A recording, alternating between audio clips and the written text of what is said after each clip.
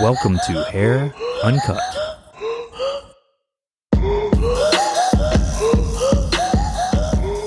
I'm your host, Kelly Gorsuch. This is a podcast dedicated to looking at the hair trade from a top-flight perspective. Follow along while we explore it through open and honest discussion. I'm really excited. I was getting into this thing last night about Amazon, and I was super down. I'm like, geez, man, they're just going to come and finish us off. It's like a video game. They're just coming back to finish us off.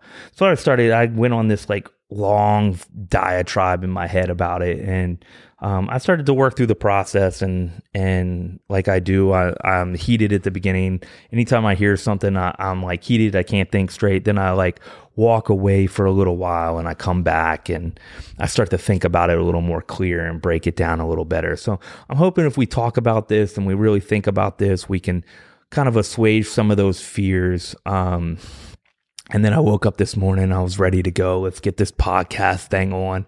And then I came to my office and I'm working on coffee. We're working on making our own blend of coffee to sell in the shops, but also to use in the shops. I love the idea and the concept of being able to like take care of the guests from the second they enter and create an environment that's super curated just for that upscale guest.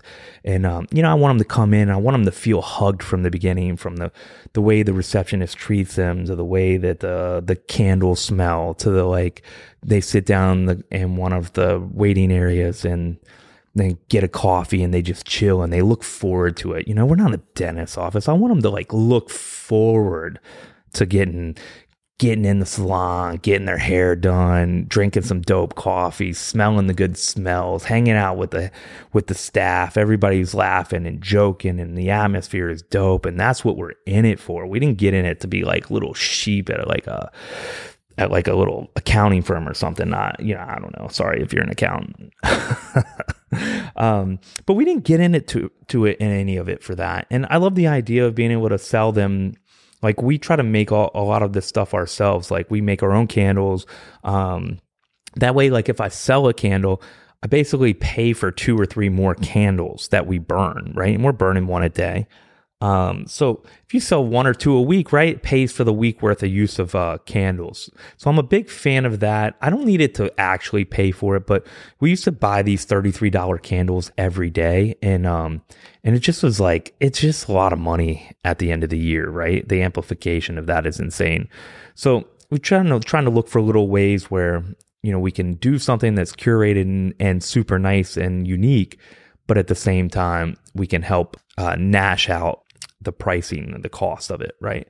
So that's what I'm trying to do with all of that. And the coffee thing is just kind of fun. It's kind of fun to make your own labels and design and like have your own brand of coffee. And that's the stuff I live for. I love the little projects and the fun times it is with creating. Just being able to create that stuff is what I'm into it for. And then I just love the way that feels for the guest and in the salon. It makes me feel like I just feel good to have it, right? Because there's nothing worse than that day where you had to just go pick out some like random coffee at the nearest shop and it wasn't very good, and you're actually serving it to people and it doesn't feel good. The staff is drinking it and they don't like it as much as the normal stuff, and so on and so forth, and just kind of ruins the vibe. And I'm all about that vibe, so that's what I'm in it for these days. And I just like the idea of that whole concept. And then getting back to this Amazon thing, I was like, I'm trying to go through the emotions of like, Amazon's like a logistics company, right? It's a logistics company, and they're getting into hairdressing. They're opening a salon in the UK, if you didn't know that. And that's scary, right? You hear like, if I'm a salon owner, I'm like, oh man, here they come. They're coming to take it all from us. They already stole the whole product sale game. They've got it from us. The product companies went along with it after a while. They didn't have any choice. Now, like all of the product lines are basically just everybody wants their foot in the door with those sales, right? And I get it. And, like eventually, like that's the companies that we're going to be with are the ones that don't go down this road. We're going to go with the companies who are just happy being in the upscale in a market that like, cares about the guest, and the guest cares about the salon industry, and like those are the ones that in the product industry, and those are the ones that we're going to stay with eventually, and it's going to be the like little boutique brands. I think I just don't know, but I feel like that's the way I mean, every single company goes this way, right? Like every single product company goes down this path anyway. But Amazon is this like logistics company overall, right? And it's their job to like try to figure out how to get this stuff to you as quickly as possible and take a little piece of everything sold online every day, right? That's their whole point. Now they're starting to get into this brick and mortar game with data collection and all of that. And what they're trying to do is suss out how the guest thinks when they're in a brick and mortar and how they're making their purchase decisions. So first of all, we have to like understand what they are as a company. That's like super important. So, that starts to go, okay, cool. Like that's what they are. I don't have to be too afraid because, what I know about our industry is it's not scalable at it's not scalable at the top for sure. And it's definitely not even scalable, I think, at like the top mid scale. It's just really hard to scale people, right? You have to train them. You have to put in a lot of effort. There aren't a lot of great hairdressers out there. There's just not a lot to get to that level of hairdressing, right? So really hard for Amazon to just do a bunch of these, unless they just want to stay for the product sales at the lower end shops, right? Like if you're talking about like a $15 or $10 haircut, maybe even $20 haircut, you're talking about most of your money a year is probably going to come off of product sales. Like you're going to make some with service, but mostly the service dollars become keeping the lights on, right? And then the product sales become your profit. So maybe that's the game for them. I don't know, but it shouldn't really become a problem for the upscale just because it's almost impossible. I mean, if you ever manage a single person in this industry, they're not sheep. They're the misfits of like everyone you went to school with, right? Like they're not the people that want to be told what to do and that sort of thing. And they have to be treated uniquely. They can't be treated broadly with policies. It just doesn't work. It doesn't fly in our industry. So just understanding that is going to be really difficult for them to scale. So I wouldn't be too afraid of Amazon entering our market. In fact, I thought about it for a couple seconds and I was like, you're not going to learn anything from them. They're not going to be able to teach you anything about scaling a salon, or they're not going to come into the industry and like reshape it. It's not possible. But what they are going to reshape is the retail area, right? They're going to change that whole game. They're going to collect data. They're going to do stuff that like is going to be mind boggling. So it's going to be worth the watch. Like one of the things, it's early. One of the things that I've heard that they were going to do is you go in and you basically point at a product or wave at a product. I don't know what you got to do, drool on a product, something. You're going to do something and then it's going to play a video about the product on the nearest iPad, right? And to me, that's like, oh yeah, that sounds super cool. But the problem we know being from our industry is the products are nuanced. People are nuanced, right? Their textures are nuanced. You need like some sort of expertise in order to recommend a good product to somebody, right? Like take curly hair, for example. You can't just have curly hair and go, yeah, I want a curly hair product, because we know that the curly hair products, some are heavy, some are light, some are meant to weigh curls down, some are meant to pop some up, right? Some need to be mixed. And this is all expertise that you're only going to have from a like true professional. You're not going to get it from the low scale. You're not going to get it from the bottom mid scale. You're only going to get it from those like top mids to upper tiered hairdressers. They're the only ones that are going to have that kind of experience level to be able to like suggest and sell to a point where you can expect them to come back and sell and buy those products again. Most people, even at the bottom and the mid, they can get right sometimes, don't get me wrong. But most of the time, it's kind of guesswork. They just want to sell products. Most of the time, it's just like you're just getting people in and out. Like you don't really care about like the relationship or trying to keep them long term. Maybe you do, but you're probably not going to, if you did at the low scale, you're probably not going to be there long. You'll probably be at mid scale before you know it. And I don't like to talk in anomalies. There's always going to be anomalies out there. I like to make, and anytime you like talk about the industry, you have to generalize. It's not possible to work on the anomalies because there's just the sheer numbers of this game. Everything can have an anomaly.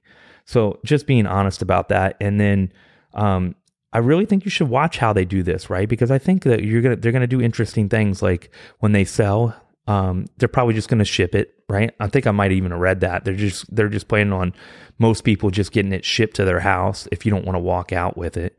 And then the other thing is, like, I like that is like for us, man, that's maybe something we could learn something from, right? You can take that back to the salon and go, okay, cool. Like, I'm going to have product here. So if you want to walk out with it, you can, but I'm going to ask you, hey, do you want this shipped to your house? Well, they might want that instead of walking around your dope neighborhood and eating lunch and stuff and walking around with like a hairdressing bag. Like, I get that. They don't want to throw it in their handbag and then walk around for the next 3 hours with all this heavy shampoo and conditioner in it, right? Like, I get that. So talk to them about shipping that to their house. I think that would be like a pretty good way to, a pretty good service for the guest right off the bat. And then maybe that opens up something like a subscription thing. Like, I see you buying this thing every 2 to 3 months. Maybe I should talk to you about like, hey, how about we just ship this to you? Once you have this shipping process in the salon, then subscription becomes easier. So there's a couple ways. I think there's a lot to learn. So I think we should watch them closely. I definitely don't think we should be afraid of it, but I think we should watch them closely and see if there's anything that they do that we can learn from, because no one's going to put more money into that research than they are.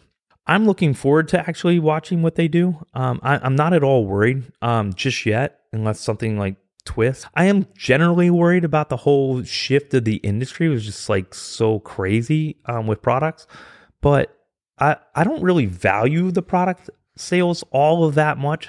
One thing for me, I've always felt that it's far easier to like make an extra couple $100,000 this year with service sales as opposed to like gaining any huge percent in product sales year after year. It's far easier to train hairdressers and put them on the floor than it is to figure out ways to squeeze more money out of hair products. You might sell $100,000, $200,000 at the end of the year. And yeah, that's a big chunk of change, but like what's an extra $250,000 does more than that, right? Like in revenue. So I think that, it just depends on how you talk. For me, it takes too much time and effort to get better at product sales. If you value it, I understand. I totally understand how much money there can be for the salon owner in that game. I'm just going to just be honest with you and full disclosure that like I don't really put a lot of effort in that. I'd rather concentrate on the people in the salon. So I hope that helps, and I hope that like, as always, like I want these discussions. Like I don't ever want you to like just go, oh, this guy's trying to talk like he knows what he's talking about. And like, no, it's all like a process. And my thoughts on these processes change every single time I talk about them, right? I might have new information next time. I might think about it in a different way, right? Like I'm going to be evolving as well. And I never want you to think that there's some person out there that has this like, and they're the one with all the expertise and they're the life coach that knows everything. It's just not true. And I don't ever want you to talk about it like that. I want you to be more open to discussion and like letting the discussion kind of jar things loose and start to go, oh, there's something to be taken from that. There's something inspiring in that will allow me to change my process. And even if it's a small thing, I'm a big fan of doing that. Small incremental changes that change the whole feeling overall long term. I enjoyed chatting with you guys about this, and it was a pleasure thinking out loud about it. And if you have any other thoughts on it, drop by, hit me up, let me know. Guys, thanks for listening in. Really appreciate it. Thanks for taking the time to care about the industry. It matters more now than it ever has before. Please review this podcast if you're so inclined. And if you like the content and the information that we shared today, please take it, make it your own, distill it, skill up, and whatever you do, please take the time to pass it on to the next generation.